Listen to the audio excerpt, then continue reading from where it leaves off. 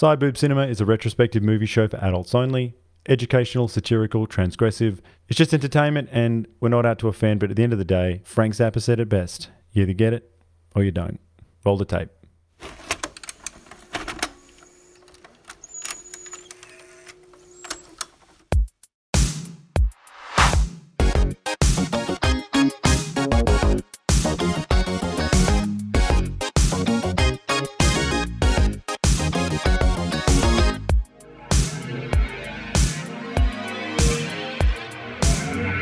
Welcome morons, dipsticks, slackjaws, nitwits, numpties, knuckleheads, retards, spastics and nongs. Welcome to all the people that are as thick as two short planks and those that are one tinny short of a six-pack. This is Side Boob Cinema, your podcast within a podcast. My name is Ricky Orpike and joining me are my fellow idiots, John and AJ. AJ, how are you? Are you ready? I'm ready. And John, are you wearing your bib? Yeah. I've got all my safety cutlery as well. Yes. You got the cork on the end of your fork. Yes. So that's a great intro, Ricky. Again, I really hope a lot of people listen to this show because that needs to be heard by a lot more people than it is, I'm sure. The Idiots 1998 is what we're doing tonight. Lars von Trier, directed by, written by. It's part of the Golden Heart trilogy. So each film in this trilogy, this is the first one. The second one is Breaking the Waves from 1996, and the third one is Dancer in the Dark 2000, which we'll be covering as well. Loosely, Golden Heart, it sort of means naive heroines who maintain their golden hearts despite the tragedies they experience. But that's on the inside. On the outside of this movie is mental retardation. Straight up. Okay. So now, who had seen this film before? No one. No. Never. I sprung you. I jumped you. You really with this did. I do Yes. feel like that. Yes, this is one of those ones that you don't tell people anything about it. You just say, just watch The Idiots. Just watch The Idiots. And then they watch it, and then that's the end of your friendship, probably. Yes. No, it's funny though because you think they're legitimately disabled until they get into the taxi after like the first scene, and then they crack up laughing and they break their character, I guess, and then you just like, Yes, oh, they holy do. fuck. It's quite brilliant. Hey!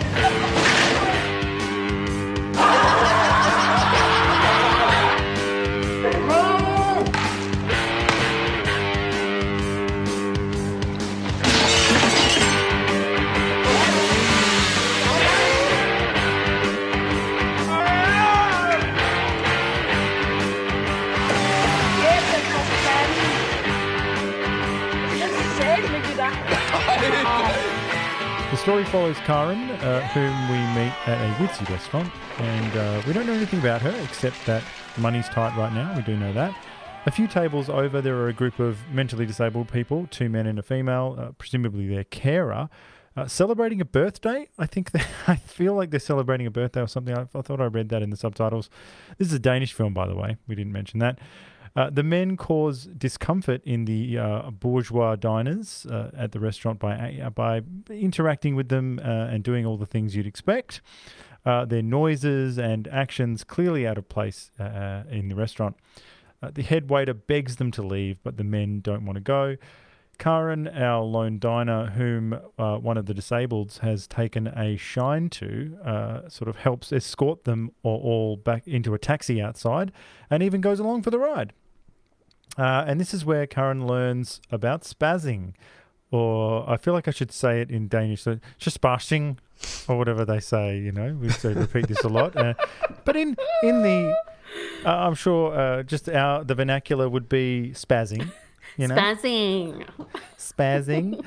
And the men reveal in the taxi that they are actually putting on an act, and they're in fact completely abled. And furthermore, their handler is also putting on an act. And they're actually part of a disparate group of people who live together in a sort of commune and are led by one of the men, Stoffer. Now, Karen hooks up with the group sort of informally, and they embark on their main activity, which is spazzing in public. And we follow them as they go to a factory excursion and to a public pool where their antics cause awkwardness all round, or lots of different reactions really, but there's a lot of awkwardness in there as well. Karen doesn't really join in on the spazzing, telling Stoffer that she thinks they're making fun of real disabled people, that there's real people with real illnesses out there. And I think she also questions that they're also sort of making fun of normal people in a way, or taking them for a ride. But Stoffer retorts and says that he thinks it's the abled people, sort of the bourgeois people in particular, that are the real stooges, and they're the ones that they're sort of making fun of, or they're the ones poking fun rather. So when Stoffer's uncle shows up to the estate, the commune where all the group is staying, we learn that Stoffer is actually meant to be helping sell the house. And when a nice young couple show up to check the place out, Stoffer makes sure they will never return by telling them that there's a mental institution next door and that the inmates like to pop on over whenever they feel like it. The group in general is dispirited after an arranged visit by some actual disabled people. After this interaction, they sort of lose steam, but they're re-energized when Karen finally begins to spaz herself. Okay? So she pulls them out of their funk. And after someone from Town Hall tries to bribe Stoffer, telling him that he will ensure that he gets grant money if he moves his house of disabled people, Stoffer loses it and chases the man away, taking all his clothes off and screaming like a madman. And in order to cheer up the distraught Stoffer, the group throw a party for him and ask him what he wants, and he says that he would like a gangbang, and that's what they give him.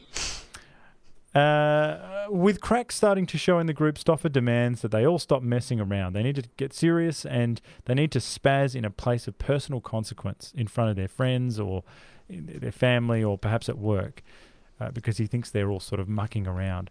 And we see a failed attempt by Henrik, one of the members who tries to spaz in front of his art class. He's a teacher. It doesn't go well.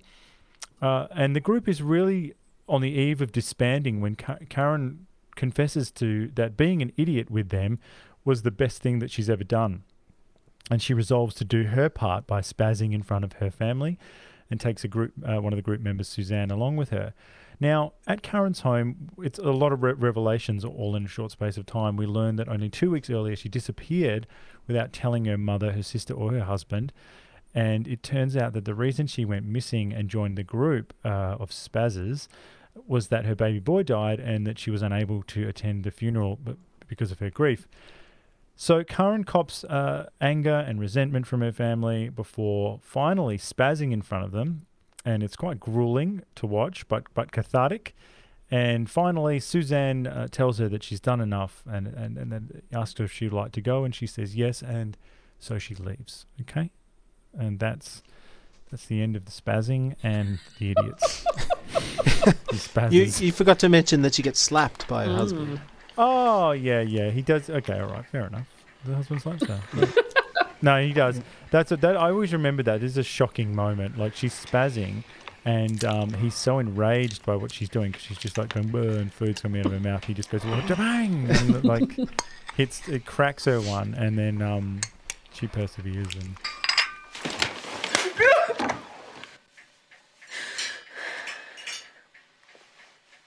I couldn't stop thinking about this film after I saw it for a few reasons, but one in particular. Now, AJ, do you ever get a dark, fleeting thought in the back of your mind that usually rears its ugly head when you see an intellectually disabled person? A thought that you squash almost as soon as it occurs. Do you ever see a retard and think, you lucky bastard? No. Hey, Ricky, I've written a sentence here. It says, the unsayable. Is that somewhere in a dark corner of our minds, we wonder if it would be better to be operating on fewer cylinders. The smarter and more aware you are, the more miserable you're likely to be. Yes. Perhaps it's better to respond to stimuli only. Yes.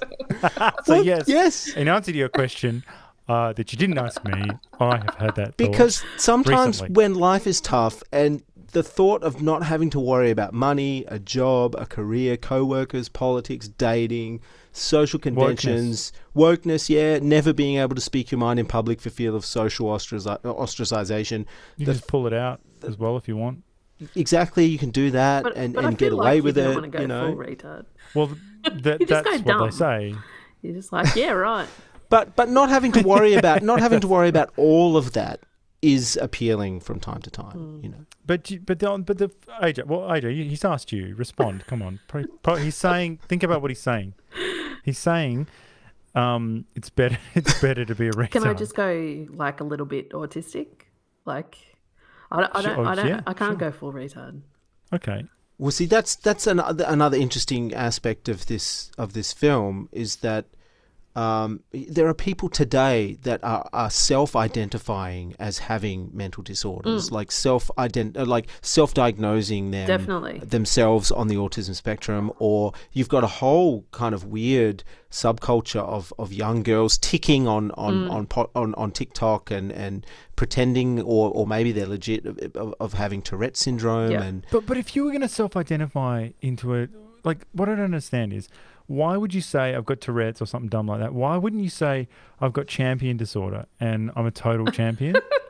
Like what? Like, or like, you know, I'm fucking wicked disorder. And then you go, what does that mean? And you go, well, it means that, like, just get me to do something and I'll do it fucking wicked.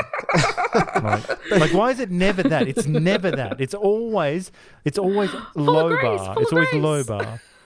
Yeah, that's right. well, because the low bar is easy to achieve. Because you just go, oh, like, you know, feel sorry for me. Oh, because I say, oh, it's cocks and balls, dick and fanny, you know, like. Well, that's maybe one way to get free speech back, is if everyone identifies as having Tourette's, you can just say whatever you want and you just say, I'm so sorry, it's the Tourette's. I sort of feel like I do have it sometimes. To be honest with you, I can't keep it in. You know what I'm saying? But I feel like there are kind of many levels to the idiot way of life that these guys are into, and I'm still thinking a lot about, you know, this whole movie, so I don't fully understand the whole situation. But, you know, the first obvious layer, and the one that I guess some critics and people who hate the movie just can't get past, and that's that these guys are just grifters and freeloaders.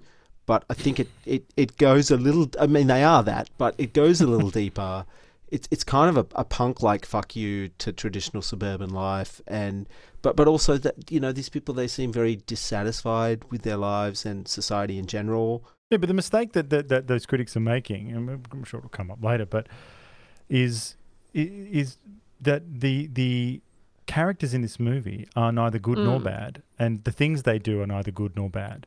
There is a mixture of positive and negative charges, and so what you're looking for in a traditional sense is being robbed from you, because Stoffer is kind of a fucking asshole. Oh, he's definitely an asshole. But he's kind of right as well, and he's outraged. The people he's outraged at are fucking living a lie. You know what I mean? Like all the people who they're all stuffy, and like he is part of that because he's obviously juiced into that bourgeois lifestyle. But at least he's doing something, like, you know, and he's about something. So I feel like people are trying to, yeah, I don't know. I just feel like that one of the strengths of the movie is that, you know, there's no one saving the cat in this fucking movie. It's just like, yeah, well, I suppose she does sort of save the retard at the very beginning. When she has a cute meet with Stoffer, and she does save him, puts him in the taxi. So there you go. But he's saving her. Well, he is saving her. Well, I love that this movie has rocked Ricky to his very really core. It's hit you, and that's good. That's proof of fucking concept. We could just be watching fucking Back to the Future again, and be going, oh, well, imagine if Marty went back to Roman times. You know? In the Colosseum. That would be great. And everyone, see? Part of you wants to We're on board. check it out. This is good. This is good. But the reason, yeah, I mean, I just think this movie is spectacular. I think Lars von Trier is spectacular. And it's part of my year of gratitude. I think that this is just beyond. This movie's beyond a joke. I can't believe this movie got made. Yes. Yeah. I can't believe it got made. I can't believe it won awards. It won like Danish Academy Awards, and it's vastly superior to a lot of other fucking movies, you know. And at some point, I'll talk about Dogma 95. But perhaps did you want to continue? Did you have more to say? I found it a little bit of a tough watch, just because of the combination of the sort of crappy video quality and the subtitles. Like that, it took me a while to kind of tune into that. I've kind of struggled with that a little bit. And you know, if only I could speak Danish, it would be a much better experience. But that kind of struck me to begin with. But then I kind of, you know, because I don't know much about this kind of manifesto, but I sort of got in tune with, okay, what they were doing. You know, it's sort of like it's supposed to be like a home video documentary, mockumentary sort of a style. So then I was kind of really on board. But there's just so many scenes we could talk about in this. I mean, fucking hell, selling the Christmas trees. Selling these shitty, going door to door, selling just the worst looking homemade like Christmas decorations, like mud with a candle, a bent candle, and then just picking a number out of your ass, which is... and saying it. How much is it? They go $600. Yes, and 5 cents. No, but they're always saying 5 cents, and 5 cents. Yeah.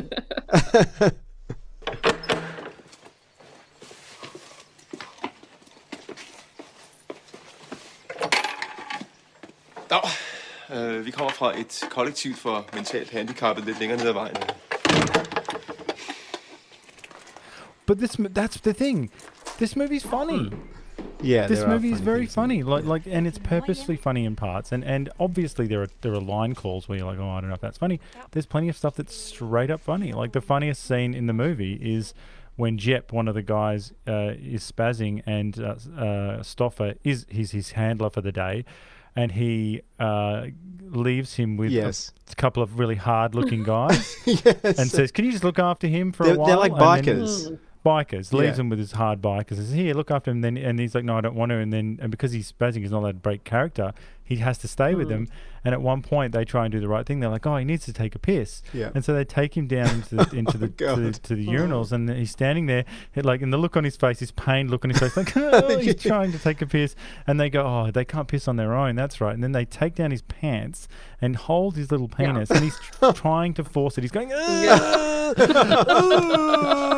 trying to force, and little squirts come out because it's the most. That is a horror movie. Yeah, that is a horror movie. It went for a long time.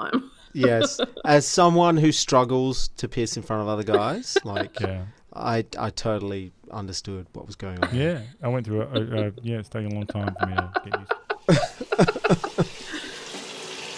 Cortis? Cortis? Så. Når man skal, så skal man sgu. Det var sgu ikke det helt store. Yeah, no, that's a great scene. Or just little things like when they go to the pool, there's a quick shot of one of the guys spazzing in the pool, and he's using 2 paddles as like in his hands, and he's just like in the most ridiculous setup ever. Or the other guy, there's a nudist woman who's part of the group, and she always loves to get her gear off. Yeah, loves it. Yeah. Well, we could talk about her. Nana, I think her name is, and I mean, I have some half-baked theories, but what do you think the deal is with her? She likes the attention, but then when she gets it, she like turns the tables and like at the pool scene, she's like doing the same thing as them though. Really, I guess so. Playing with conventions and playing with she's maybe it's a little bit of surrealism as well, but her thing in that scene is, you know, acting like her top's popping off, and then like going up to these guys and saying, "Excuse me, can you help me like put this on?" And then like she turns around and says, "Oh, did you rub my back?" Like, and they're like, "No," and they probably didn't, you know. Maybe they did, I don't know. And then she's like, "My husband will will be after." And then one of the mentally disabled guys is the husband in the scene. And he's chasing after them. You know? It's delicious. Oh no, what about they go to the factory and they finish their dumb factory thing, which is so real and just so it's like they're being trained to work. Like, you know, this is the sort of the kind of factory work that mentally disabled people I know what you mean. would do, you know. And then when they're leaving, the guy who's with the foreman or whatever who's been showing them around says, "Wait, he's driving, and one of the spazzers is going to drive." And then they say, and they call out, they say, "Yes, responsibility is good for them." And the car is almost hitting everything, and I mean, this is comedic and brilliant, Hey! Jeg tror, det er en god idé, det der. Did the film get you emotionally? At the end, definitely. Like when the wheels are falling off. Well, I watched it last night. Now, I don't think I've seen this movie in almost 20 years.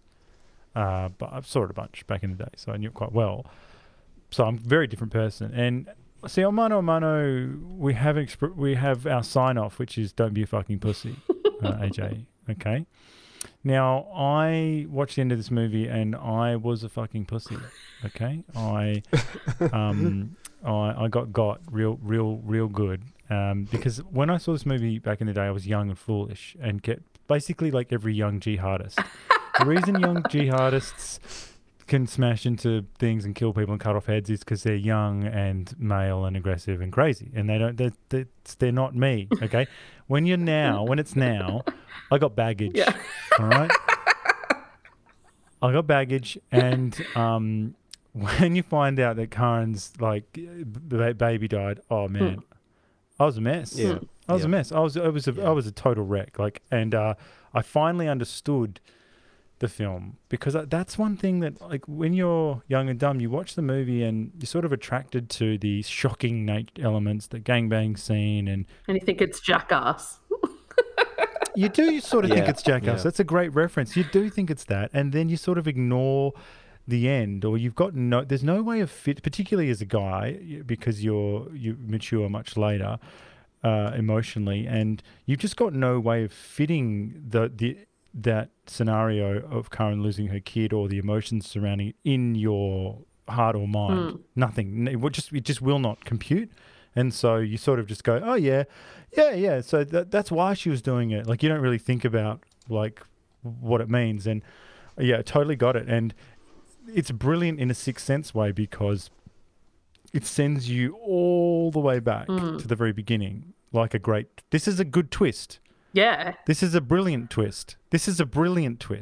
Like, where an emotional one, where you go, oh my God. And it reframes, because you sort of think that she and the rest of them, they've all got different stories, but by and large, they come across as entitled and time wasters and a range of other things that, all slackers or something. And she comes across that way too, and you're like, fucking wake up. What's wrong with you, you fucking dumb bitch? And then when you find out her reasoning, you're embarrassed, and you go, oh my God. In fact, what she did was, hanging out with these people was in the scale of things you could do after such a terrible loss, was actually a very good thing. And what she got out of it was arguably good. And then what she ends up doing, becoming the ultimate idiot, because everyone else punked out. I don't even know if Stoffer has done what she's done. Yeah. He didn't do it to his uncle. No. So his uncle rolls up, right, to check out the house and yells at him and smacks him around, and he's yes, 3 bags full, sir, sort of stuff. Like, he doesn't do it in front of his family. None of they all punk out. Like, Josephine gets taken back by her dad. All the other people punk out. That's why this movie is transcendent, and that's why it's the Golden Heart trilogy, because she triumphs in, and I got no other way of putting this, in a real Karate Kid like way, over grief. And I felt at the end I'll wrap this up now, but I felt the same way I feel like at the end of Pulp Fiction or something, like where they walk out and for reasons I can't explain and don't know why, I feel catharsis, I'm delighted and sad and pumped, and I felt that during this movie. I totally got. I was not ready for this at all. I just thought I was going to watch the dicks and fannies, and we were going to talk about all that, and then I got punked. I go, oh, Yes. Unsimulated. Are we going to talk about the gangbang? Yeah, go on. Yeah, come on. What are you waiting? What the fuck are you waiting for? In the words of Jennifer Love Hewitt, what are you waiting for? So, does Stouffer and the other guys rape that chick who wasn't into the gangbang, or was she just playing hard to get? Well, no, I need to know what you think first, and then I'll just hold it. I'll just get the cops ready. Because either way, they're coming for you. So you've already asked the question. The question is, is already answered. Yes, the patriarchy. Okay? But it's hard to say. Yeah. Well, no. By modern consent standards, yeah, she was raped. You know, because there was a lot of people saying no and batting people away. Catherine Deneuve says that's good. She says that, batting people away and smacking on the butt and all that. All that's good. So I don't know. But the French they're way ahead. Yeah. But it is a troubling scene. So they put on a party for Stouffer. They're all spazzing. I think they're all spazzing. I think there's maybe at least one handler, maybe two. Yeah. And the chick who's running away from the gangbang. She's the handler. I don't think she's not. Yeah. No. And so he says a gangbang, and one of them's totally into it. The exhibitionist, she lays down, takes her clothes off. The chick in the corner, they're trying to get her clothes off, and they chase her out, and you see balls as they're, crawling all over her and outside. And then inside, it's just a big orgy, and then we see this quick cut of a girl on top, just penis going in. Penetration. Penetrative sex. Penetrative sex.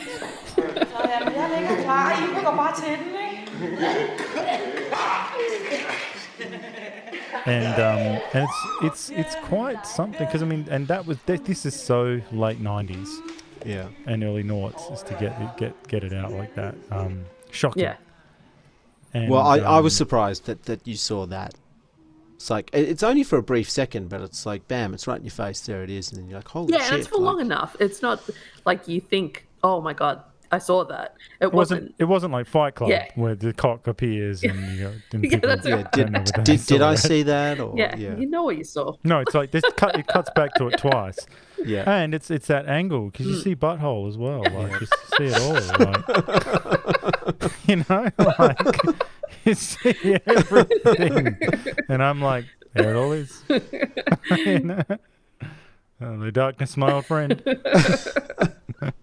I do have a quote here. So, asked about the orgy scene, Anne-Louise Hassing said, "Now, who did she play? She played Suzanne.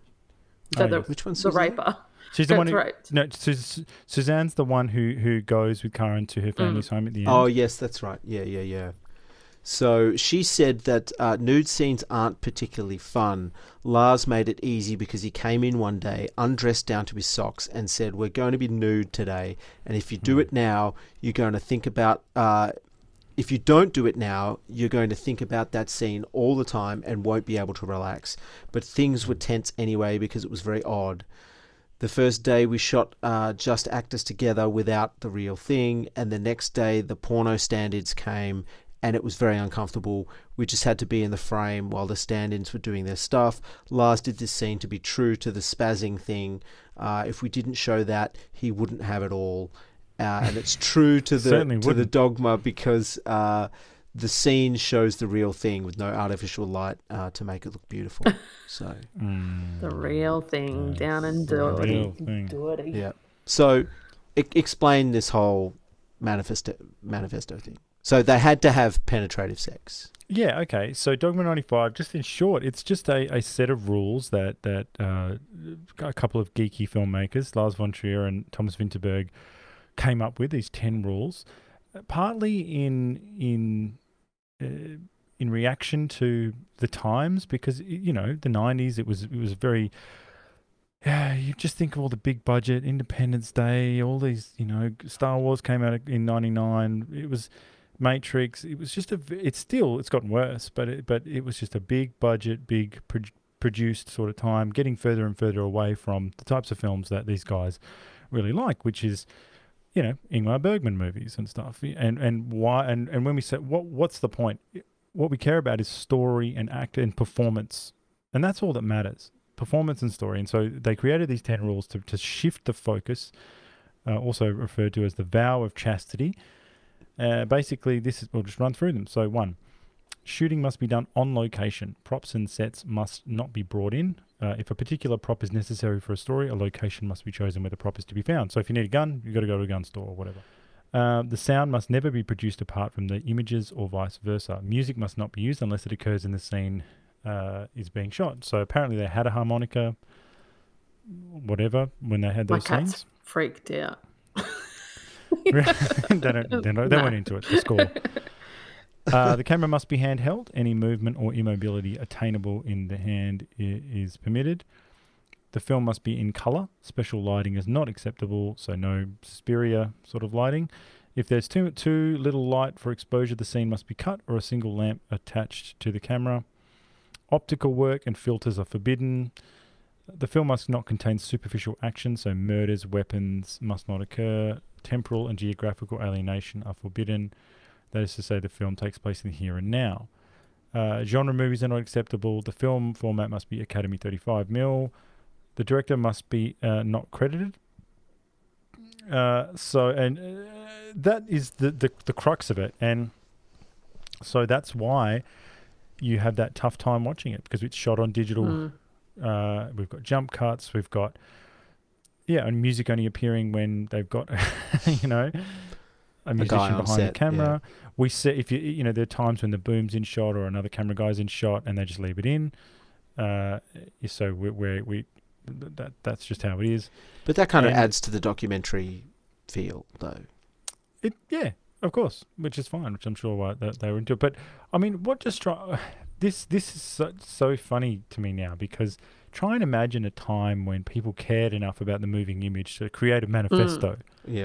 About it, like you can say, I would understand someone saying, "Oh, those are dumb rules," and I'm like, but we don't even get that. What we get is indifference today. That's the problem. And at least these guys, love it or hate it, are about something. Most projects now are about nothing, and some of the rules are too much, perhaps, but the goals are totally on point. It's about truth, human concerns, no fucking CG. It's about story and performance, and because ultimately, and they made 35 of these movies, and this is number 2, and they were all numbered, and they had to get a certificate and everything, like you had to apply to be a Dogma 95 certified. And a couple of them were quite big, really big. I remember, Italian for Beginners was big, and the Festen was, I think, might have been the first one. Well, Dance in the Dark is big, right? Yeah, that sort of breaks the rules, though, so that's not technically. Right. This is the only certified Dogma 95 film he did, but he took some of Lars von Trier took some of the stylistics and that into the next 2 films I watched. Yeah. But does he break some of the rules in this, though? Yeah, he's confessed to sort of bending them a little bit, but by and large, it's like a 99% follow. That's fucking difficult to do. But it is. But imagine if you told, someone making the Avengers, if you're just like, you can't do A, B, and C, they'd be like, what? You can't use green screen. You're fucked then. But they don't. They've forgotten what the fucking point of all this is. At the end of the day, the reason this was so scintillating is because they could go with people. All it is just acting, people's faces, and humans, and it's very simple. And you don't need. Sometimes, I'm not saying we don't need the Avengers. You can have the Avengers, and sometimes, of course, Mano Mano, we talk about all these action movies and whatever, right? They break all these rules, but to do what cinema can really do, you don't need all of that. All we need is imagination, and ultimately this movie goes to places that Hollywood can't go, because think about all the unwritten rules of Hollywood. Now there's even more. In 1998 there was some, but now there's a raft more. You couldn't even get you wouldn't even be able to get the pitch for this movie out without someone destroying your career. If you were like, oh, there's these people who pretend to be mentally retarded, they'd be like, you can't even think that, let alone pitch it. Yeah. Yes, they'd be like, did you think that? And I'm like, maybe. And they're like, man, you're fucking over. It's over. But how would that work too? Because anyone disabled in a movie now has to actually be disabled. So but these people are acting disabled though. Yeah. They're not. They are able people acting disabled.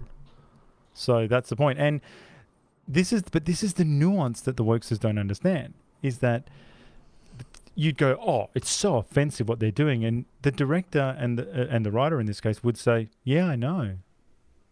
Yeah, I know. Thank you. Well, what do you mean, thank you? What do you mean? I'm saying fuck you. Stop it. Stop doing it. And I'm like, no. You've correctly identified one of the themes of the movie. So thank you. No, I don't get it. What do you mean? Stop it. There's right and wrong and you're wrong. And you go, no. These people are, the world's complex. They're doing something that is troubling. Absolutely. Let's talk about that. It's like, and actually one of the movies that, and I think you'll like this quote, this ties into what I just said. Von Trier is heavily influenced by Carl Theodor Dreyer and the film The Night Porter. Oh. There you go. And so we had that wonderful quote from the director of that movie who was saying some mad shit like, oh, what a complicated relationship the Nazi and the camp chick had, and that's what Von Trier is. He's just one of these guys that, likes nuance and complexity and likes pushing buttons, and he thinks you're allowed to breathe in a world where those things happen. Whereas now people are like, if you had those thoughts, like where you wanted to make me feel that way about retards, then I want you to go to sleep tonight and never wake up. That's what the world they want. That's the world they want. And they're like, I want She-Hulk. I think it's interesting that he includes the scene where actual intellectually disabled people come to the house. Like there's 5 people with Down syndrome that come, and then you can see that they all feel, I don't know, awkward about that. And they become the people that they've stooging out on the street. Right. That's right. Yeah. Yeah. And that's what I think. What the shitty camera quality makes us forget is how, and he said he wrote this really quickly. I'm in awe of this guy's script writing. Like when you actually think about it, like how brilliant the script is. He is, and he's a real traditional filmmaker. This is complex stuff that he's dealing with. But he is traditional. Like when you know what he's doing, you just go, wow, like just that simple beat, bringing real mentally disabled people in. That's a reversal. The group becomes bummed out. They become the Stooges, and then that's the point in the script where Karen spazzes herself, as they say in Denmark, and that lifts them all, reinvigorates them all. That is that is someone. He has got story beats in his bones. He knows what to do, and he's totally never given credit for this. People just you get caught up in all the shock jock stuff that you never really go, nah, man, strip all that back. This guy's an old-fashioned filmmaker, storyteller. And that's why, if I was to plot it out, it's just as beautiful and as any mainstream Hollywood drama. As I said, the ending it's the same as Karate Kid. It's triumph over what was keeping you down. Triumph over grief. And if that isn't fucking beautiful, I don't know what is. Speaking of beautiful, I found something on the internet called A Brief Guide to Spazzing Like Lars von Trier's Idiots. And this is by someone called Joseph John Lanthier. It was published on the 26th of September, 2012 at 4 a.m. Oh my God. This was before the world broke. I'm surprised it is still before online. The world broke. So, okay. How can I spaz? It's easy. Follow these simple steps, as gleaned from Lars von Trier's fascinating and powerful documentary on Stouffer and his associates. Okay, 1. Definitely decide to spaz. It sounds like a negligible step, but willpower is of the essence to the spazzer. Since spazzing provokes confusion and resentment just as often as it invites sympathy, one must learn to find encouragement in rejection as well as in appropriative pity. Behind the seasoned spazzer's appearance of shy, porous idiocy lies an ironclad arrogance that bends for no one. Number 2, adopt a spaz character. Will you be the kind of spazzer who dribbles food and water all over himself at restaurants? The kind that sinks his incisors into a simple mantra and refuses to let go for hours? The perpetually timid, gently rocking, spastically clawed-fingered type? All are valid. I like the claw type. I've always liked that. You're the claw guy? Attempt to configure your spaz tics around the personal trauma you seek to exploit and conquer if possible. Relive and reenact moments of violence from your past. Oscillate wildly between giddiness and depression. And above all, tinker. Eventually you'll develop a bag of spaz tricks into which you can reach for any occasion. Post it to the Reddit. Number 3, spaz in public. Choose a low-key setting for your first outdoor spaz. Maybe a dog park. If all goes well, graduate to more congested areas like grocery stores, street festivals and beaches. Do not let a few disgusted reactions or abusive exchanges discourage you. As your technique improves, so will your appetite for high-risk spazzing. Ultimately, attempt a trip to a restaurant with a non-spazzing caretaker party. Last point here, number 4. Spaz for friends, family and co-workers.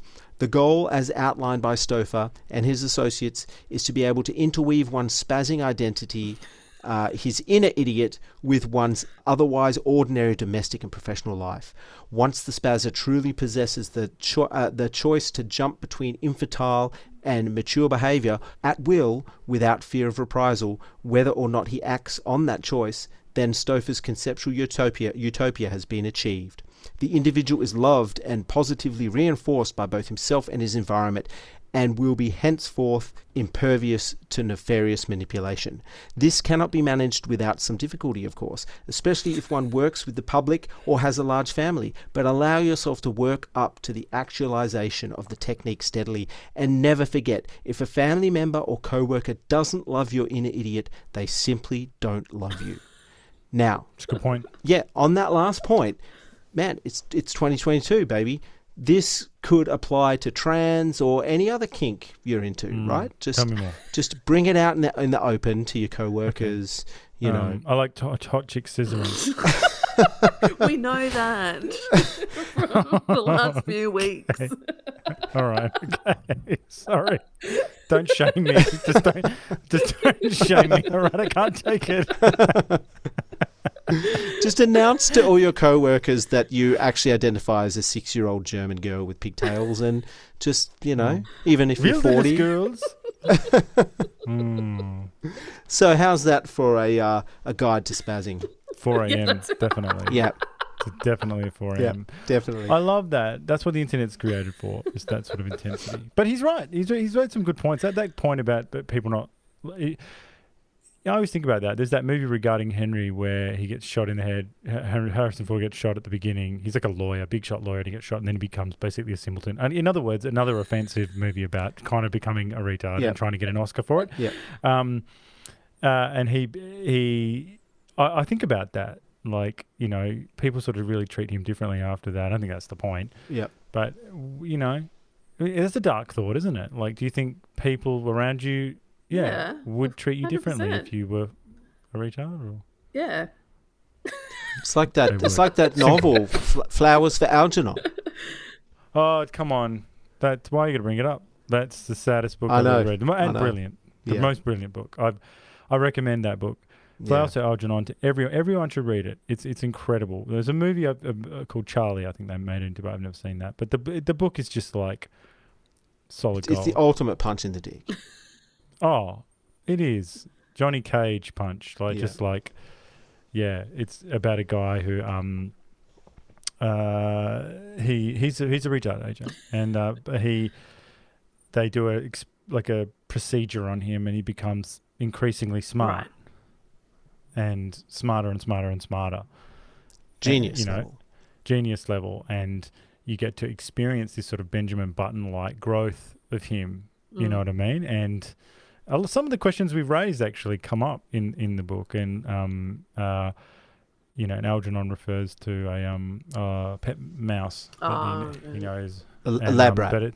A lab rat, and it's just like it's I don't want to go off topic too much, but I think it might just be one of the most beautiful pieces of art. You know, it's because it's pop art as well, because it was popular and whatever. But think about it, Ricky. A human being put those words on a bit of paper in an order, and then you and I, you know, we both like scissoring, I guess, but like, we're different guys. You know what I'm saying, AJ. We're different guys, and yet, we both, just like Bridges of Madison County, were busted up, right? And that's an incredible achievement, and so and it's one of those books that gets you so good that you just go like, you feel good about being a human. I feel like that's what this woke shit isn't doing. Like, no, you're meant to feel definitely. Bad. It doesn't make you feel good about you. That you're not doing. And who you are. And... I do feel bad. I told you I feel bad. But no, because their goal is, like, I've never seen one of these aspirational, sassy chicks or whatever that they constantly do movies and TV shows about. They've never gotten me to feel the way I feel with like Flowers for Algernon or even I've mentioned Boys Don't Cry before. Like when I saw that, or even Monster, or whatever. Any of it, like when something's good and you feel something, like this woke shit never gets you to feel that way, ever, ever. It's just not something that it's possible to do. Like, because we as humans have a bullshit detector. Yeah, and it's not subtle because it is bullshit, and you told from the start. It's preachy, and it is preachy.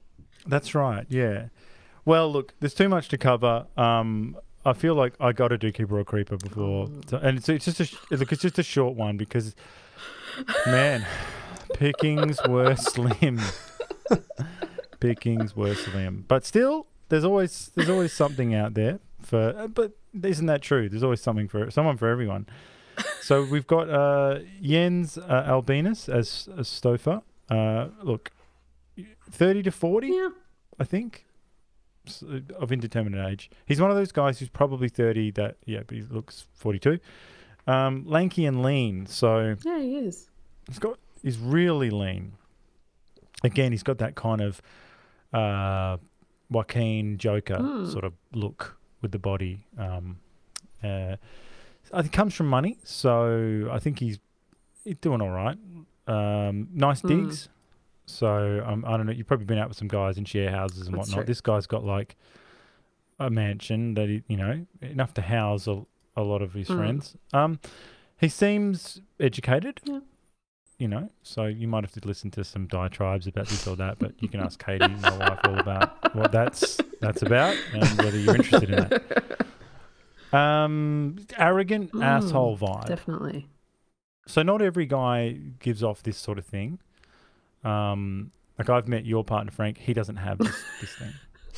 He's a lovely guy, and you meet and you're like, wow, what a lovely guy. He doesn't have that. You don't leave going, man, what a fucking asshole.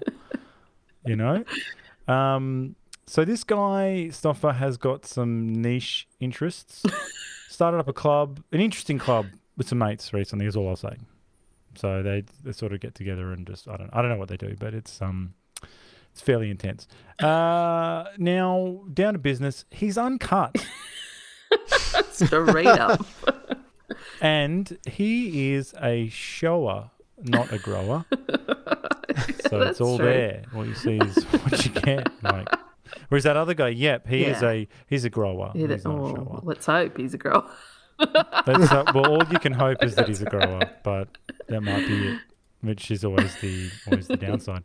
And look, all I'll say about this is that his spaz persona is quite sweet, I suppose. True. A little obstinate, but childlike. And apart from that, he does request a gangbang. So I don't know if that's. I feel like I don't know if that washes with everything else. So look, I feel like that he's a bit Jim Jones, like cult leader like, and we've come in towards the end though. So he's hot, he's sweaty, he's taking too many drugs. Like he's at the worst part. Maybe it's not the beginning of Keith Raniere. No, that's right. Yes. Like when the first day he said, "Hey, you want to play some exactly volleyball?" Right. Yeah. And you're like, "Yeah, shit, yeah, let's do it." Let's do it. And then he's like, "Can I brand your pussy?" Oh, no, I won't do it. I'm going to get some hot chicks naked to do it. But I don't hear He's about like, it. I want those 4 a.m. walks. We're not at the walks yet. Yeah. The walks. The recorded walks. Oh, what a creeper. Oh, so good. What my hero in many ways. Short man. That's all I got to say. Yeah. Well, anyway, Stoffer, keeper or creeper? Nah, 2, I reckon, for me. Okay. Yep. Creeper. Well, that's a wash, but that's okay. We've had a keeper recently, so I feel like that's okay. You know. We probably shouldn't have had any keepers, really, but that just shows my terrible standards. It's good that you said that Frank's a nice guy. I think Max from Max Monomore should have been a keeper. He got close, I think. He got close. All the apes got right. close. Yes, that's right. All right, who's ready for trivia? Yes. I have only a few grabs of trivia here. Famously, English critic Mark Kermode got thrown out of the screening at the Cannes Film Festival for loudly heckling the film and yelling, "This is shit," in French. Fucking Kermode, man. Like, again, I like him, but I want to ask him and say, okay, Mark, do you want to take it back now? This or She-Hulk Attorney at Law? Yeah, absolutely. This or Thor Part 4. Come on. Wake up, bro. So we've already covered this, but it's the second film in Lars von Trier's Golden Heart trilogy, in which the heroines remain naive despite their actions. The 2 other parts are Breaking the Waves from 96 and Dancer in the Dark from 2000. This film was banned in UK Blockbuster stores. Yes. It's one of Tom Six's favourite films. Tom Six, he was the creator of the Human Centipede trilogy. Oh, yes. Famous. So man. I actually haven't seen those. Yeah. It's weird. I have friends that are surprised I haven't seen them for some reason. I can. So, but yeah. Yeah. People have recommended it to me too. They've been like, "Oh, you'll love it." Yeah, I'm you'll like, love it. Yeah. What do you mean? I'm like, I like Gene Kelly. You know? I tap dance, motherfuckers. Yeah. What do you think of that? Well, you should say, how okay, much? I'll see your Human Centipede, but I'll raise you an idiot's or a devil's. You know. And they go, "Nah, I'm not watching that." Yeah. My last little bit here: the penetrative sex was achieved by using porn actors. So there you go. There I go, indeed. Well.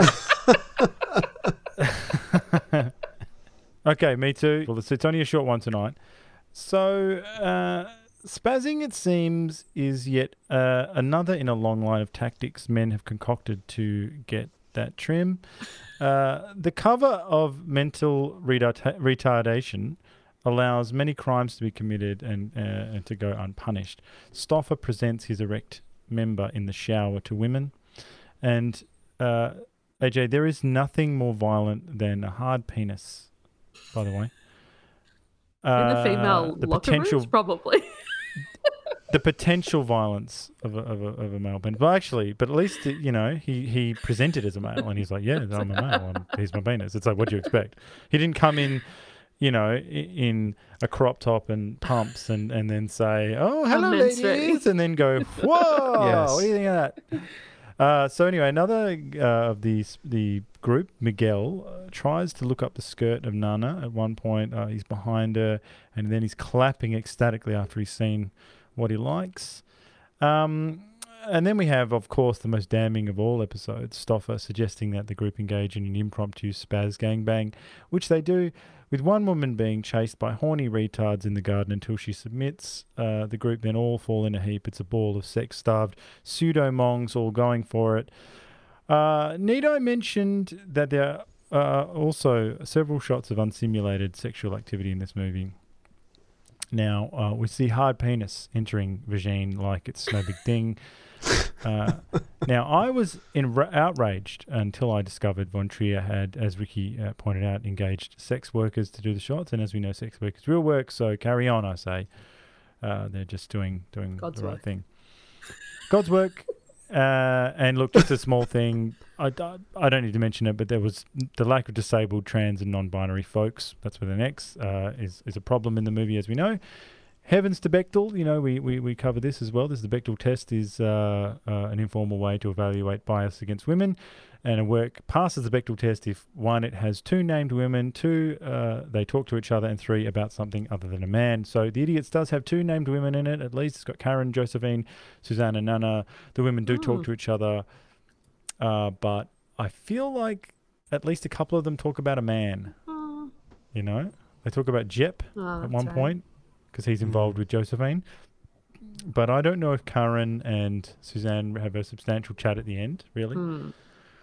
So I don't know. I think it maybe passes. Yeah, I think so. I think it maybe passes. I think it does, yeah. So this is good. Let's put this up there with Frozen and the rest of them. Boobometer quality medium. Eyes closed. The surveying of fine wine. Quantity was sparse but diverse, surprising even. So one woman, very sort of tight body, that Nana, tanned and tight. They're there. They kind of looked a bit fake, actually. Yeah, they did look fake. They had that. I've got that look. I can pick them. I'm like, nah, I'm out. The other chick though, Josephine, her body, 10 out of 10. Just all natural. You're next door. I was like, don't change a thing. And so it was good. We didn't have Max Monomore, sort of jubblies, but it was certainly kiss. Certainly like. I feel that's what you're gonna do next. That's what the rating should be. Yes. How many chef's kisses? 2 out of 5. I'll remember that. So anyway, that's the Boobometer, and I know that everyone has been waiting. I think for they skip to that section. They do. Ooh, got to find out. Oh, did you mean I missed the Boobometer? You got to timestamp that shit. Yeah. Oh, God. Excellent. Well, I've got a few reviews here. A.O. Scott wrote a critical review in the New York Times calling the film a 2-hour semi-pornographic Mentos commercial, and signalled out the final scene in particular for strong criticism, stating that the film descends to truly contemptible emotional brutality. Owen Gleiberman in Entertainment Weekly described the film as a raw, funny, maddening ramble, where Von Trier seeks catharsis by pushing everything to extremes, and described the final scene as a gripping moment of high torment. Mm-hmm. So I think Owen gets it. Someone who doesn't get it is Ebert. So he wrote he couched his review of this within what he felt was a really lackluster year at Cannes Film Festival. He felt that no one was deserving of the award that year, and he goes on to say that is evidence of the mounting disappointment. I offer an astoundingly bad film titled The Idiots, by Danish director Lars von Trier. This is the same man who made the masterful Breaking the Waves, so of course he was invited back to Cannes this year with his new film, but this time he seems to have had a temporary lapse of judgment. The Idiots comes attached to a silly manifesto called Dogma 95, signed by von Trier and a few of his Danish filmmaking colleagues, that calls for all movies to be shot on location, without sets, without genres, without special effects, without gratuitous scenes, and without a directorial signature. While a great film could no doubt be made that would observe all of these rules, von Trier's The Idiots is evidence that a bad one can result just as easily. Dogma 95 can be dismissed with 3 little words: form follows function. Twaddle. I don't get it. Like, how could you not be but moved? Yes. I don't understand. I think your criticism about the style is totally warranted, and I think that the Dogma 95 aesthetic is challenging, absolutely. But you do get over it eventually, and I mean, look, you can check out of anything if you want. Like, you could watch fucking Lawrence of Arabia and check out at the beginning and go, oh, fuck, so you got to kind of work a little bit. But once you're in, But the zeroed story, in, the story, it just shows that you need fucking story if you're going to complete the checklist. You gotta have something. And I don't know why you wouldn't be involved in what they're doing. It's on the face, it's very interesting. A group of people pretending to be something they're not in this way is very interesting. It's way more interesting than them pulling off a fucking Ocean's 11 heist. Yeah. Or something. Well, what's interesting because there is a film with Robert De Niro and Edward Norton where Norton spends the majority of the movie pretending to be intellectually disabled to get into the bank or whatever. I can't quite remember the premise. But The score. We the talked score. about the Yes, score. we have. Yes, it's come up twice. This is better than this. It is better than the score. It is. And yeah, I just think that the Europeans are just working on a different level. And I want to know, I mean, Ebert, may he rest in peace, is long gone, but I would just want to know if guys like him spent much time overseas. Like, he might have gone to the Venice and Cannes and stuff, but did he live in other countries or research them or in the way that... Because America is, understandably, and look, I say it every fucking week. I love America, so don't give me this shit of like, oh, you're hassling America. I won't hear it. I'm more American than some Americans. So you just got to remember, America isn't the world. Like, Europe has they got a different rhythm, a different view of sex and death and love and life and everything. So, and you've got to meet them on their terms sometimes. You can't bring your baggage to it. And sometimes I think that people like Ebert are bringing their baggage to these films. They're like, or even that A.O. Scott saying, a moment of emotional brutality. And I'd say Europe's a very old country with a very old... And brutal history. And brutal history. And I think there are a lot... And, and no offense, I don't know, maybe that particular reviewer... has experienced a lot of trauma in their life. I don't know, but some of these countries have had tanks rolling across their lands. I mean, think about one of our beloved guests who we get on regularly, Amina. She's got a background from the Bosnian War, for Christ's sakes. Yeah. And I asked her. I said, "Do you think that your experiences there sort of informed your outlook?" And she said, "Of course they do." like it's and so I don't know. I just wonder about it's easy to shut yourself off and you just go, wow. Like, I feel like the ending of this movie is what's really going on out there. That's the real tragedy. Take the ending of that movie, and what is it like? It's just a You need that ending. Yeah. It's an episode of The Office or something. Yeah. Like, it's not... Like, the ending is... It's a piece de resistance, and it just changes the whole deal. And, I don't know. I obviously can't speak highly enough. Yeah. Well, I think it's interesting reading those reviews from when it came out. I think these people would have a different view of it, seeing where cinema is now, and the endless superhero movies and the endless CG sequences. Yeah, absolutely. And the lack of story. They're speaking from a land of plenty. Yeah. Like, it's easy from, in the 90s when you've just come from watching, fucking Lost Highway and Pulp Fiction, and then to go, oh, what is this? Oh, this isn't up to my standards. And then you go, I think you need to enjoy yourself, my bro, because it ain't going to last. And then before you know it, you're not even going to get Jackie Brown, which is a great film. Like, you're going to get other stuff, and it's not good. So, what are we giving this on the Me Too meter? Oh fuck! I don't even know. I like that the meter that we created baffles us every week. Yes. Yeah. I don't even know.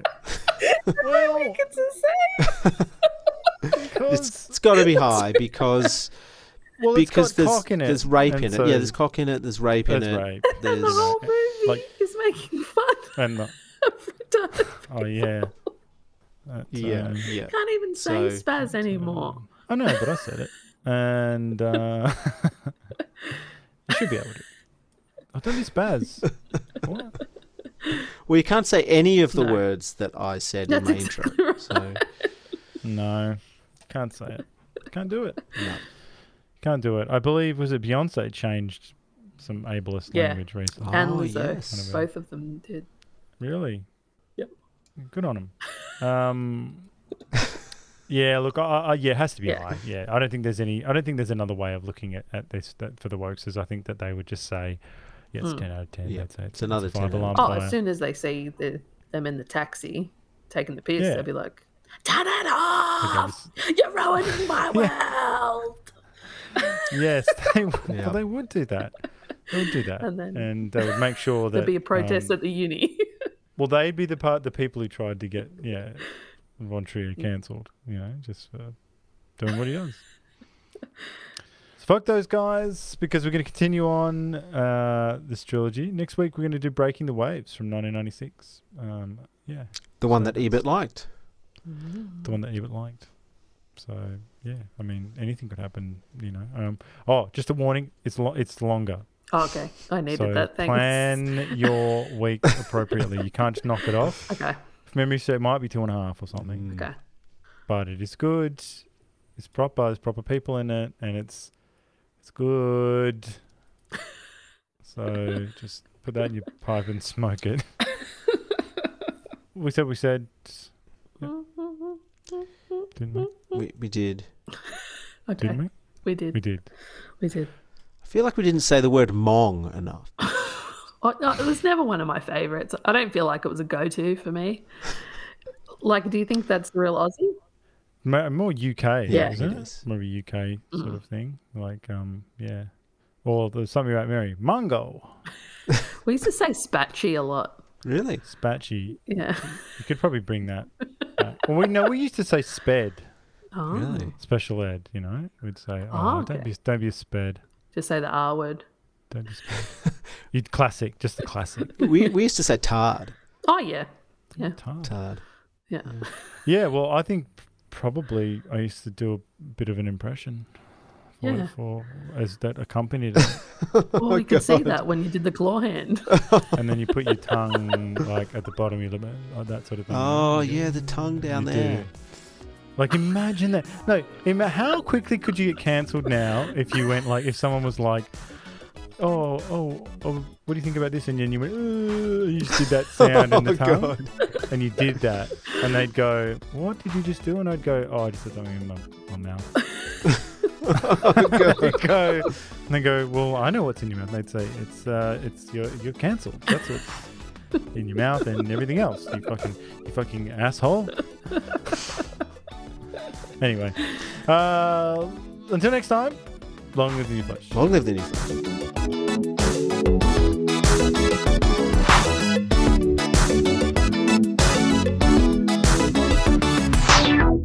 I like hot chick scissoring. We know that from the last few weeks. All right, okay. Sorry. Don't shame me. Just don't shame me. All right, I can't take it.